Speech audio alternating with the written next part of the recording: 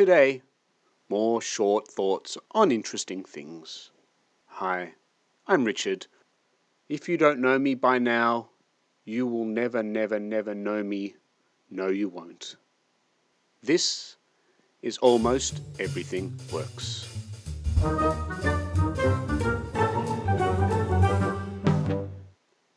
Dear people in charge of school, it's your job to get schooling right for us. Thanks, children.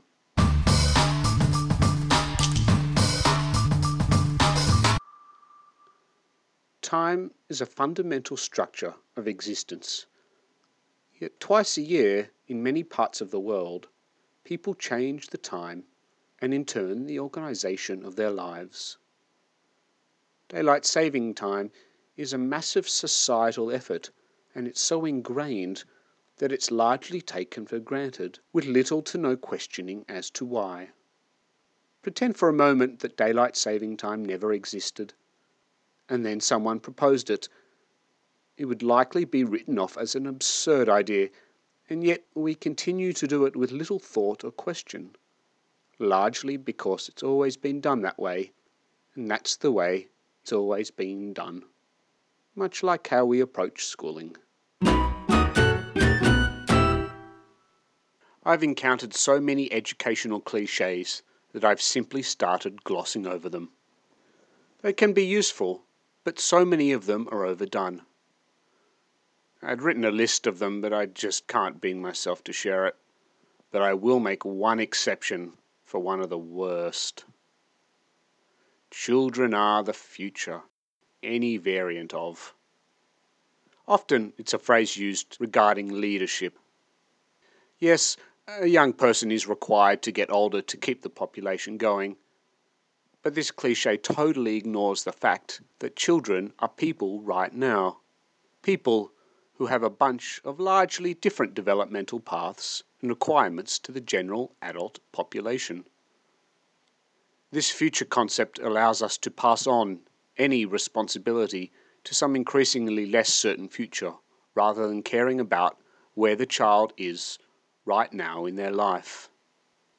Clichés and simplified reasons exist because they can be helpful and useful. But if you can try a little bit harder, try a little bit harder.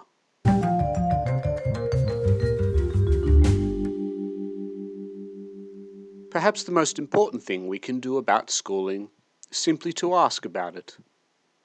Why? Who is it for? How do we do it? Or any other broad, open-ended question of your choice. If most of the answers you end up hearing turn out to be just because, perhaps it's time to be asking some different questions.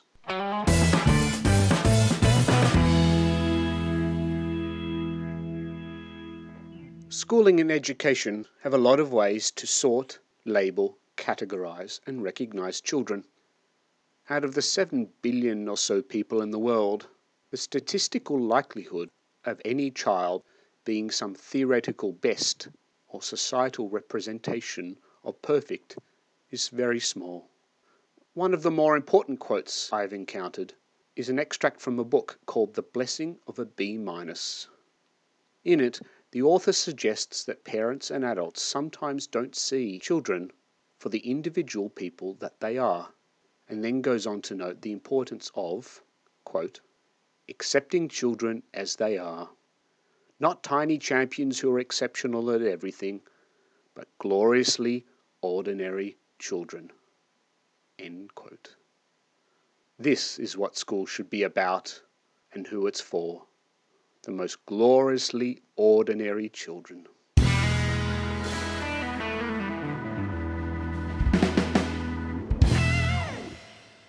No one really buys behind the scenes, which is a shame because behind the scenes fascinates me, and it's what I'm selling. Teacher subject matter knowledge or professional development programs?